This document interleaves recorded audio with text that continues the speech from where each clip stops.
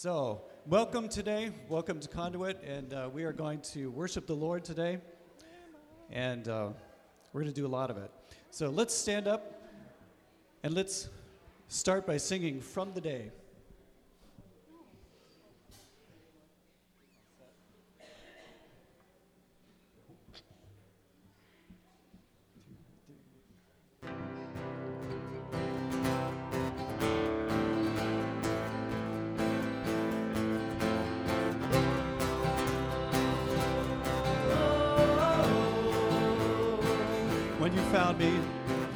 When you found me, I was so blind.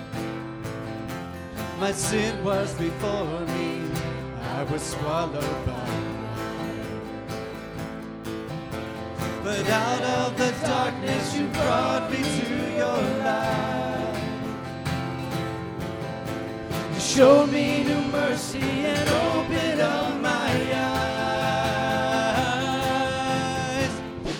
The day you saved my soul, till the very moment when I come home, I'll sing, I'll dance, my heart will overflow.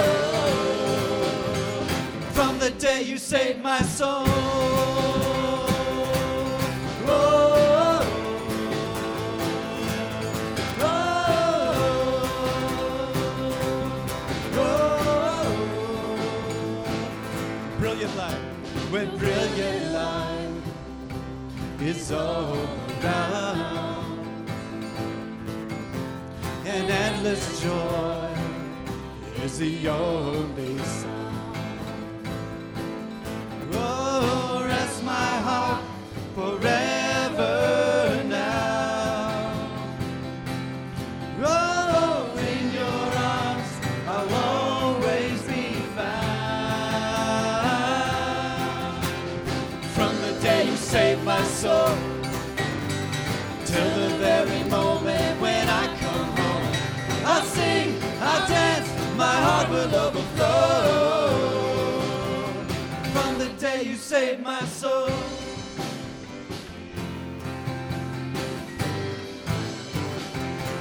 My love is yours.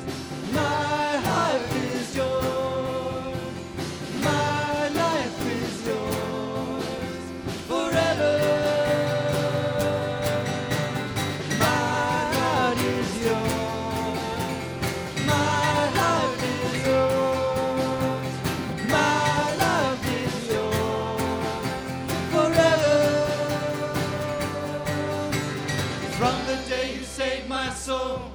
Come on. Till the very moment when I come home, I'll sing, I'll dance, my heart will overflow. From the day you saved my soul, from the day you saved my soul, till the very moment when I come home, I'll sing, I'll dance, my heart will overflow. From the day you saved my soul.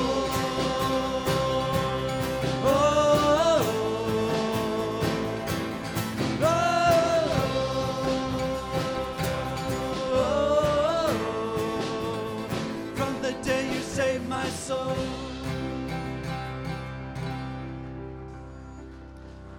Come set your rule and reign in our hearts again. Increase in us, we pray. Unveil why we're made.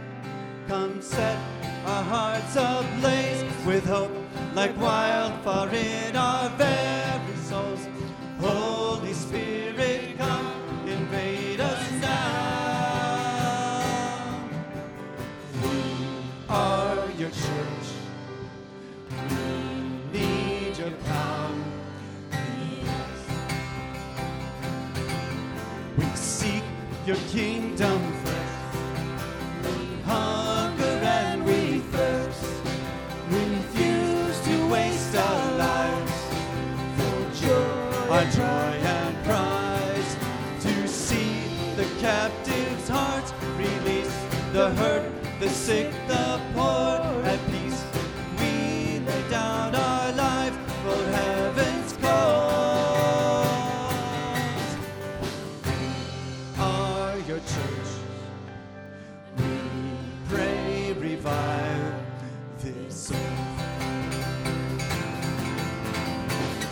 Build your kingdom.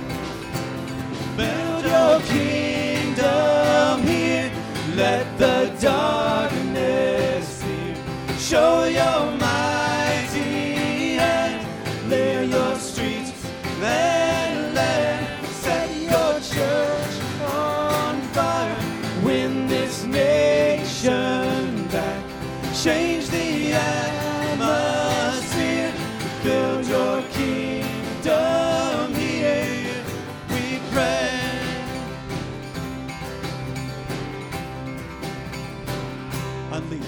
Unleash your kingdom's power, reaching the near and far. No force of hell can stop your beauty changing hearts. You made us for much more than this. Awake the kingdom seed in us. Fill us with the strength and love of Christ. We are your church, and we are the hope on earth. Build your kingdom. Build your kingdom here. Let the darkness fear. Show your mighty hand. Heal our streets and land. Set your church on fire. Win this nation back. Change the atmosphere. Build your kingdom here. We pray.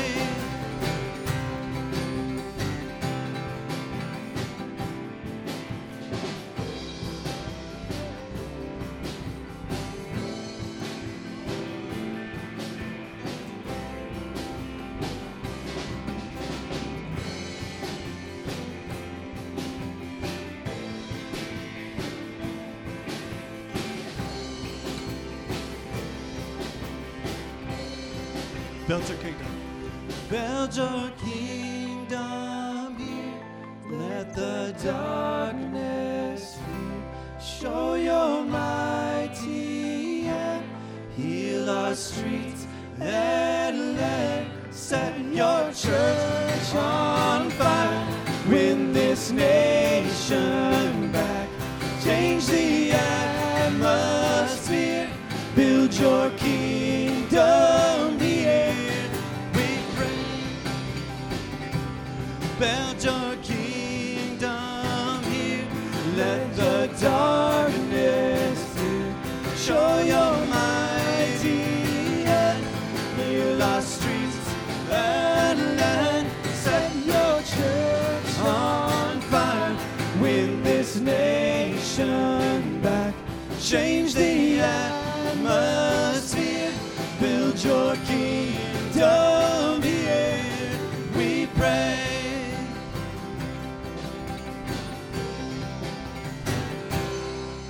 You may be seated. Thank you.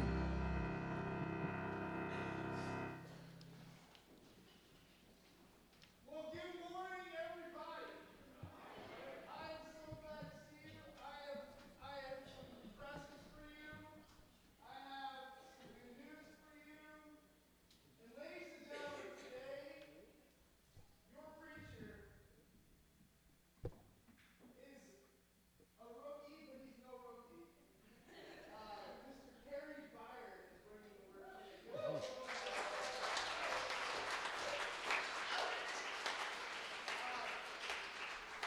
I'll get to that in a moment, but I wanted to just take a second and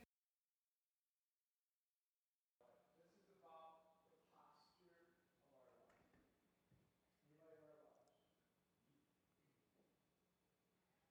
Give it up for Rose. She's awesome. I'm going to have my friend Kerry come up here, and I just want to pray over him. I'm going to invite you to be challenged, your ears to be open, your hearts to be open this morning. Would you pray with me?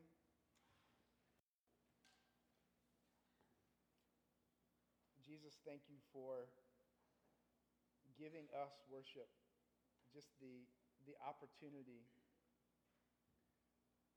to center our mind and our heart around who you are through how we sing.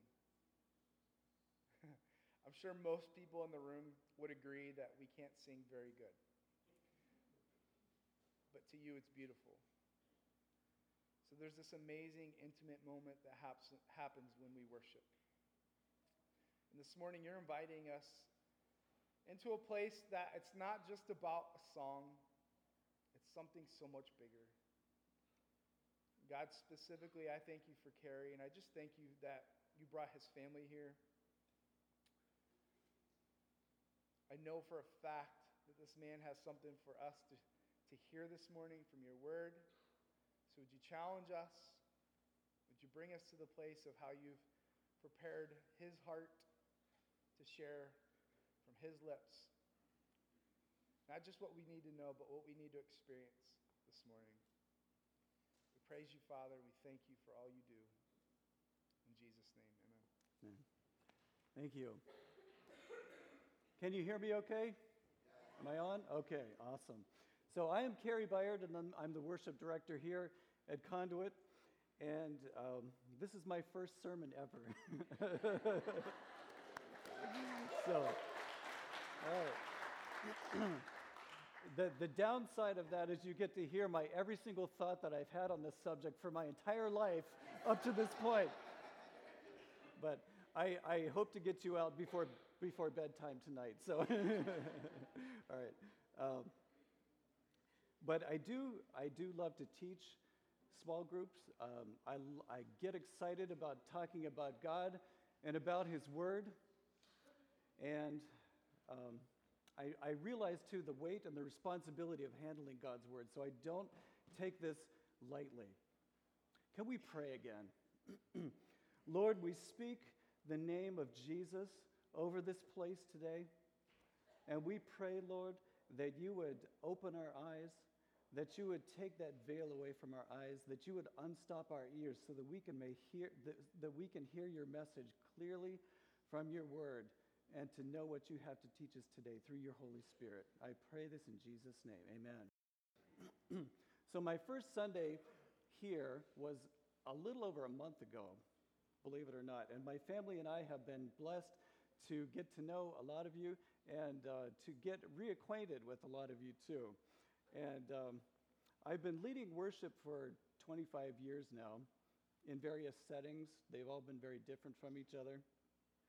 And I started taking piano lessons when I was 6, and I haven't stopped playing since then. And I received my Master's of Music degree from Kent State University in piano pedagogy and performance. And so I've been a musician for almost my whole life.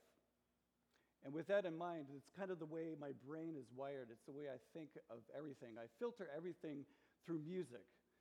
It's kind of like when an artist sees colors and shapes differently from everyone else. Or a contractor will see, like when a contractor walks into our house, they see everything that needs to be fixed all over the place. But as a musician, I tend to think music right off the bat when I think of worship. But I think I'm not alone in that. I think that most people, when they think of the word worship, think of music together. If you remember in school, the Venn diagrams, the circles, and if you think of this circle representing all of music, so everything to do with music, and then this circle has everything to do with worship, and then bringing them together and where they overlap in the middle, this is probably a more accurate picture of how God views music and worship. So we hear this question a lot from people: how's the worship at your church? And it's a funny question on many levels if you think about it. The person's probably talking about music. But what is the question really asking? The concept of worship is far, far reaching than just music on a Sunday morning or music on any day of the week for that matter. And here's a disclaimer. This message is for me just as much as it's for you, because even though I've been a worshiper of Jesus for almost my whole life, I still have not gotten a full grasp of the fullness of the meaning of the word worship. and questions in my mind arise constantly about the nature of it. But you know what? Those questions are well worth pursuing because God is seeking. He's seeking for worshipers like you and like me who will worship him in spirit and in truth. So, what is worship?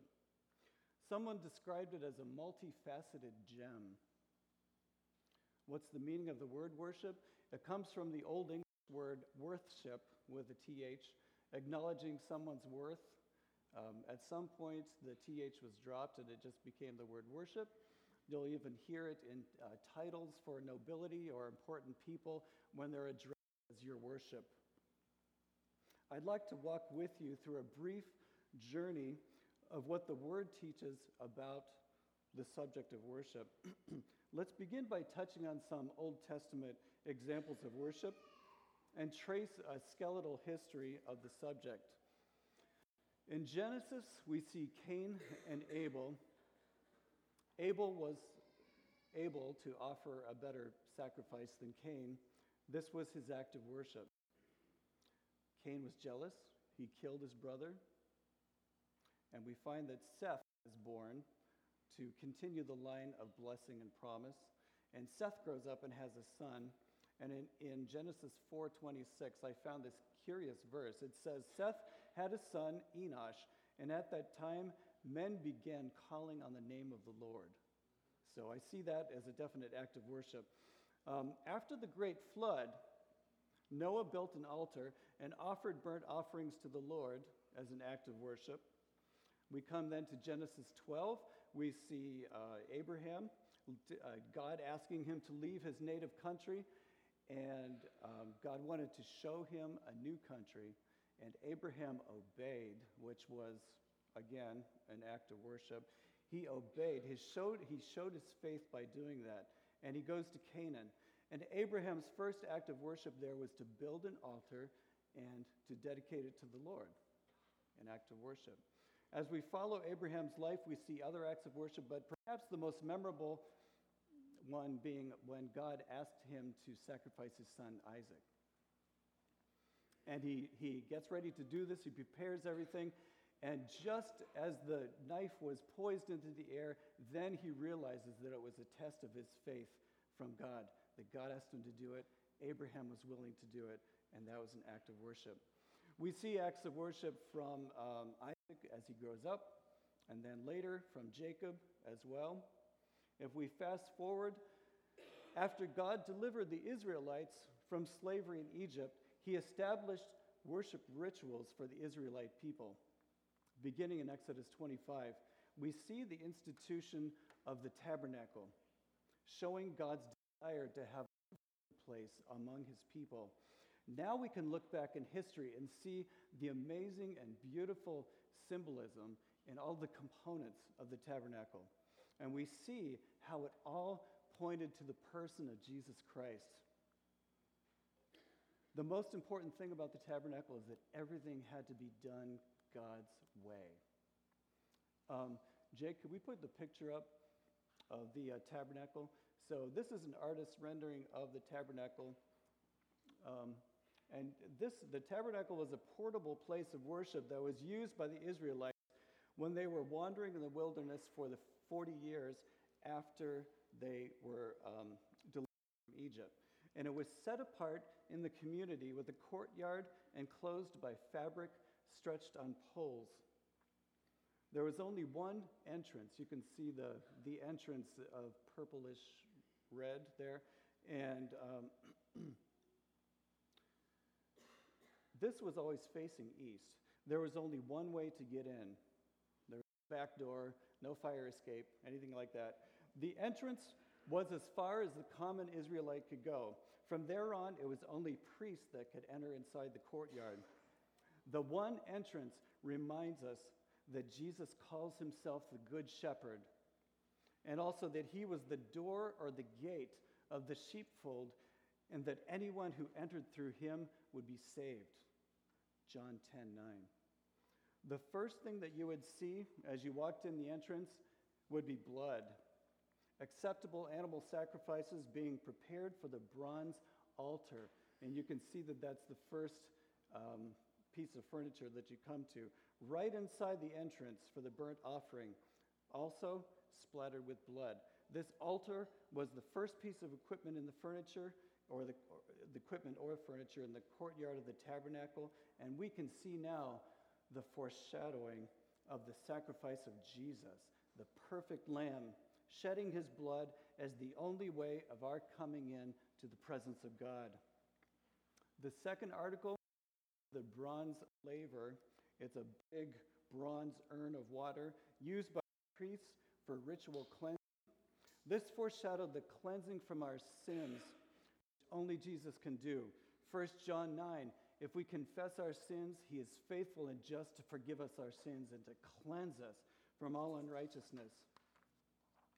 Next, you would come into the tent of meeting. You can see the tent right there. If we could, let's see, have the next picture of the tent. It was a standalone tent at the west end of the courtyard. And you can see there's kind of a cutaway there, and you can see inside of it. You would enter into a glowing room with the golden lampstand on the left. This had 7 lamps attached to it and was the only light inside of the tent. The lampstand reminds us that Jesus is the light of the world and that anyone who follows him will not walk in darkness but have the light of life. On the right would be the table of the bread of presence.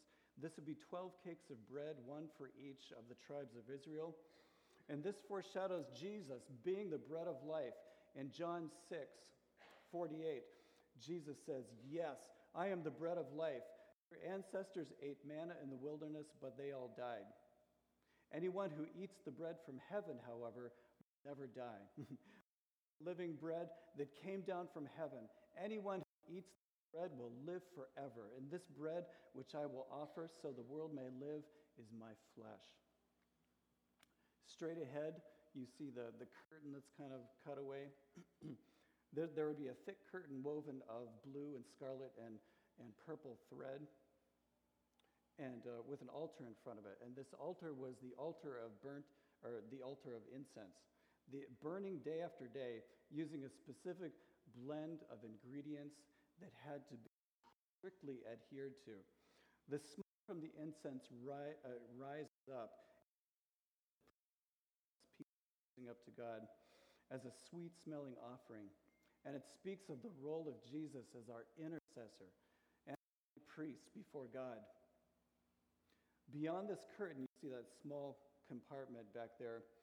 Only the high priest could go, and only once a year on the Day of Atonement, this small represents God's dwelling place, and it was called the Holy of Holies, the most sacred part of the tabernacle. The thick veil that we talked about acted as a barrier or a separation from the Holy of Holies, and it has some beautiful symbolism as well. If we fast forward to when Jesus was crucified, the veil in the temple in Jerusalem was torn from top to bottom after Jesus' crucifixion and death, and this showed a couple things. The veil represented Christ's body being broken for us, and that death opened up our access into the presence of God. Amazing. Hebrews 10 said we can have confidence to enter the holy place by the blood of Jesus, by a new and living way which he inaugurated for us through the veil, that is his flesh. If we could see the next picture, this in the Holy of Holies was a piece of furniture called the Ark of the Covenant, and it was a box overlaid with gold, having carrying poles that were not allowed to be removed, and a solid gold lid with 2 statues of special angels called cherubim facing each other with their wings spread out like this. Think Indiana Jones. Maybe not. Maybe not, no. No, let's not go there. Inside the ark, you can sort of see an X-ray picture of what was inside the ark. You can see the tablets of God's covenant, the rod of Aaron that budded, and a golden jar of manna from when God fed the people in the wilderness. The golden lid of the ark was called the mercy seat, and this represented the place of atonement, or the covering of the sins of the people. This was also where the cloud of God's presence remained as a visible reminder that God wanted to dwell among his people. Through the prescribed manner in which worship had to be carried out, God showed that it could be done only his way, because he is a holy God and can only be approached in holiness, and that he can provide only for our sinful people by the blood and the death of his son Jesus. After the Israelites went into the promised land, we see how the worship of the foreign people kind of leaked in to the purity of the worship standards that God had set out. And this led to the people going into idolatry many times and worshiping false gods with pagan practices, building altars, shrines, statues. These practices were condemned by God through the prophets of the Old Testament. New Testament worship, though, had a whole different dynamic because Jesus had already come and given his life as a payment and a cleansing for sin.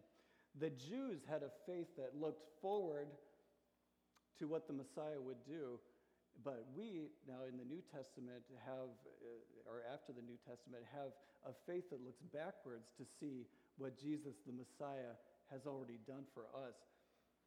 And we can be so thankful and so joyful now because our sins can be completely forgiven. We learn in Hebrews that the blood of bulls and goats could never take away sin, but the blood of the perfect, spotless Lamb, Jesus, can take away sin. And what does that do to you right now? Isn't that awesome? Do you believe that? I do too. We also learn in the New Testament that true worship was that which occurred under the influence and the inspiration of the Holy Spirit and had nothing to do with location. If you have your Bibles, could you turn to John chapter 4, verse 21. And this is the Samaritan woman at the well and Jesus talking with her. John chapter 4, verse 21. And he says, "Woman," Jesus replied, "believe me, a time is coming when you will worship the Father neither on this mountain nor in Jerusalem. You Samaritans worship what you do not know. We worship what we do know, for salvation is from the Jews. Yet a time is coming and has now come when the true worshipers will worship the Father in spirit and in truth, for they are the kind of worshipers the Father seeks. God is spirit, and his worshipers must worship him in spirit and in truth." So we learn from this that God is looking. He's seeking for worshipers. He's looking for you and he's looking for me, and those who will worship him in spirit and in truth. Just a side note too, the day of the Jewish Sabbath was replaced by meeting publicly on Sundays to worship in celebration of the fact that Jesus rose from the dead on the first day of the week. So here we are today.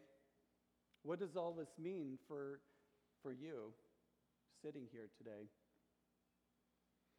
That same Spirit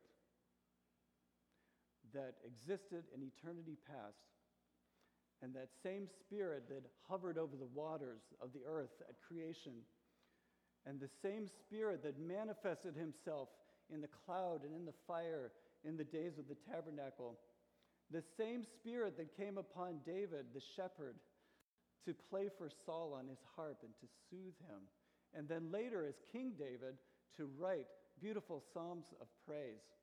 And that same Spirit that raised Jesus from the grave is the same Spirit that manifests himself in you and me today, in God's children, in our hearts, just like the tabernacle, but better. God has chosen to make his dwelling place among us again, not in a certain place or a tent or a certain building or a certain mountain, but right here. Can you say, woo? Doesn't that blow your mind? Wow. What role does music play in worship? Music can be a powerful vehicle for conveying the cry of our heart in worship. I want to concentrate on the word vehicle here for music used in worship. The definition of vehicle is also interesting. One of them being a means of transport, which makes sense. And you know, I found a synonym which was really cool. Do you know what it was for vehicle? It was a conduit. That's what it said. So music is used as a means of transporting, conveying, expressing our love and our thanks to God. The Bible is filled with commands to express our praise to Him through music.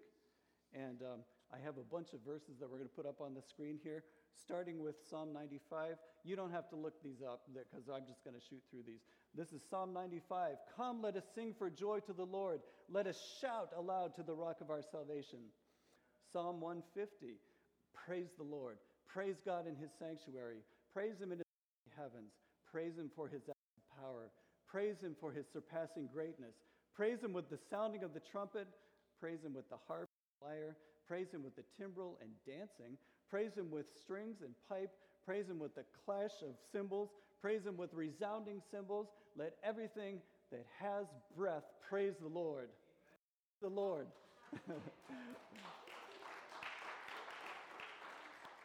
It sounds noisy, doesn't it? Psalm 100, verses 1 and 2. Shout for joy to the Lord, all the earth. Worship the Lord with gladness. Come before Him with joyful songs. Psalm 71 gives us a reason to shout. My lips will shout for joy when I sing your praise, I whom you have delivered. Psalm 33 mentions using new music. Sing to Him a new song. Play skillfully and shout for joy. Psalm 40 talks about using music as a means of telling people about God's good news. And it says, He put a new song in my mouth, a hymn of praise to our God. Many will see and fear the Lord and put their trust in Him. I'm just going to read a part of Exodus 15. This is just a part of the song of deliverance that Moses and the people of Israel sang after they were delivered from slavery in Egypt. And it says, I will sing to the Lord, for He is highly exalted. Both the horse and the driver He has hurled into the sea. The Lord is my strength and my defense, become my salvation. He is my God, and I will praise Him. My Father's God, and I will exalt Him. The Lord is a warrior. The Lord is His name. Pharaoh's chariots and his army He has hurled into the sea. The best of Pharaoh's officers are drowned in the Red Sea. It goes on and on and on for a long time. But the recounting of the Exodus story as an act of worship is a great lesson for us, that it's so important for us to remind ourselves out loud of who God is and what He's done. Rehearse that. If He's done something in your life, rehearse it and say it if you want to. In Zephaniah 3:17, I couldn't resist putting this in because it describes God singing. And it says, the Lord your God is with you, the mighty warrior who saves. He will take great delight in you. In His love, He will no longer rebuke you, but will rejoice over you with singing. Isn't that great? Some New Testament examples from Colossians 3:16. This talks about using music horizontally as counseling and teaching each other, and then vertically for praising God.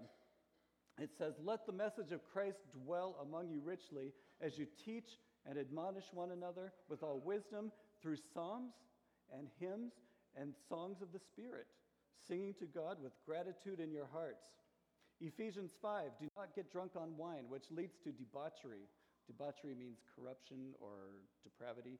Instead, be filled with the Spirit, speaking to one another with psalms and hymns and songs from the Spirit. Sing and make music from your heart to the Lord, always giving thanks to God the Father for everything, in the name of our Lord Jesus Christ.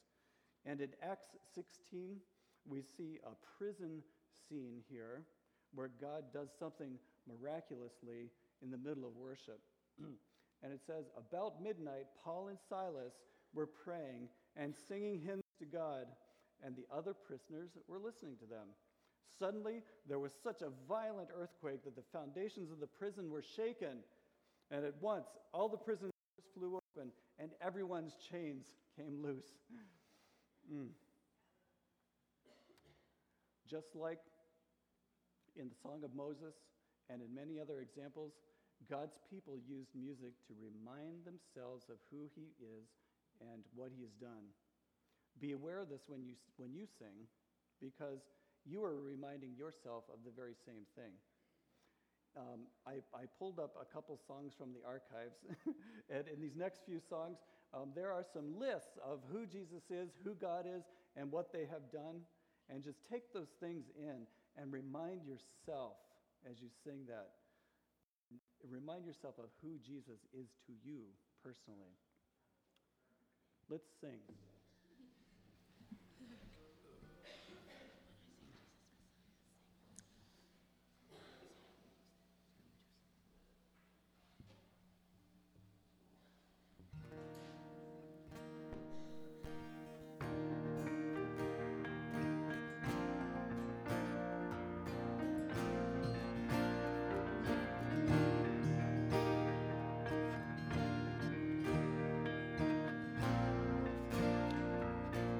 I will bless the Lord. I will bless the Lord forever.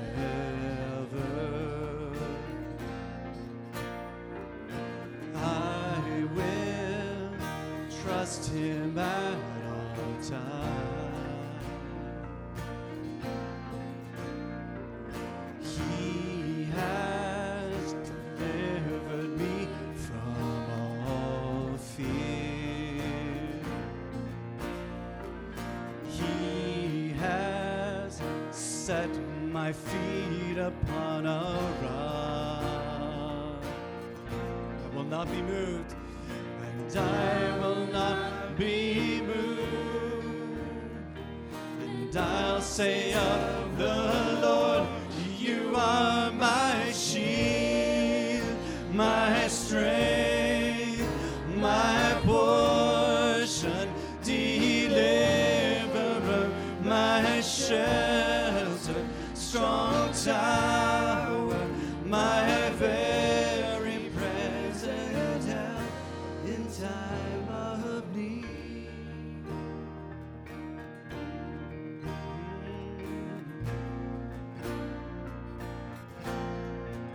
Whom have I? Whom have I in heaven but you? There's none I desire besides you. You made me glad, and you have made me glad. And I'll say of the Lord, you are my shield, my strength, my portion, deliverer, my shelter, strong tower, my very present help. You are my shield, my strength, my portion, deliverer, my shelter, strong tower, my very present help in time of need.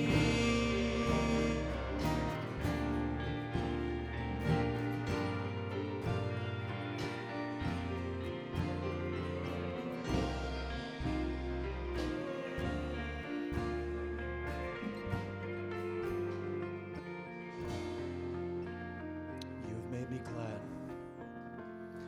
and you have made me glad, and I'll say of the Lord, you are my shield, my strength, my portion, deliverer, my shelter, strong tower, my very present help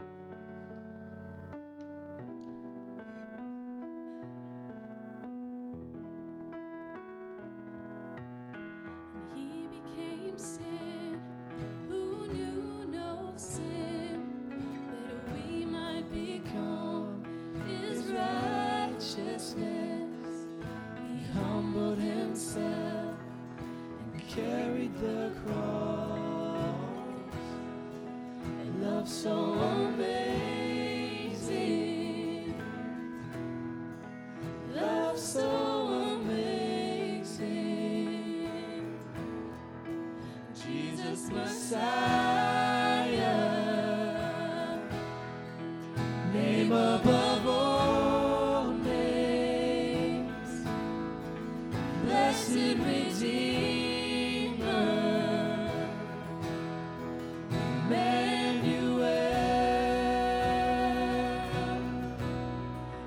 rescue for sinners, the ransom from heaven, Jesus Messiah, Lord of all. His body the bread, his body the bread, his blood the wine, broken and poured out, all for love. The whole earth trembled, the veil was torn. Love so amazing, love so amazing, Jesus Messiah, name above all names, blessed Redeemer,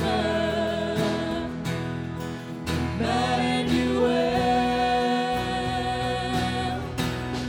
the rescue for sinners, the ransom from heaven,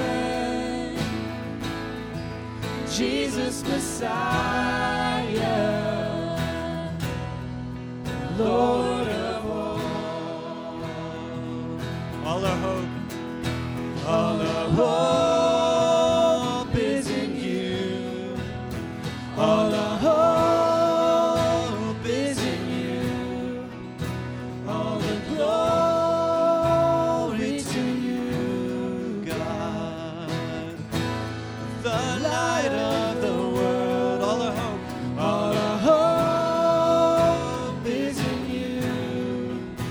All our hope is in you. All the glory to you, God, the light of the world. Jesus Messiah, name above all names, blessed Redeemer, Emmanuel, the rescue for sinners, the ransom from heaven, Jesus Messiah,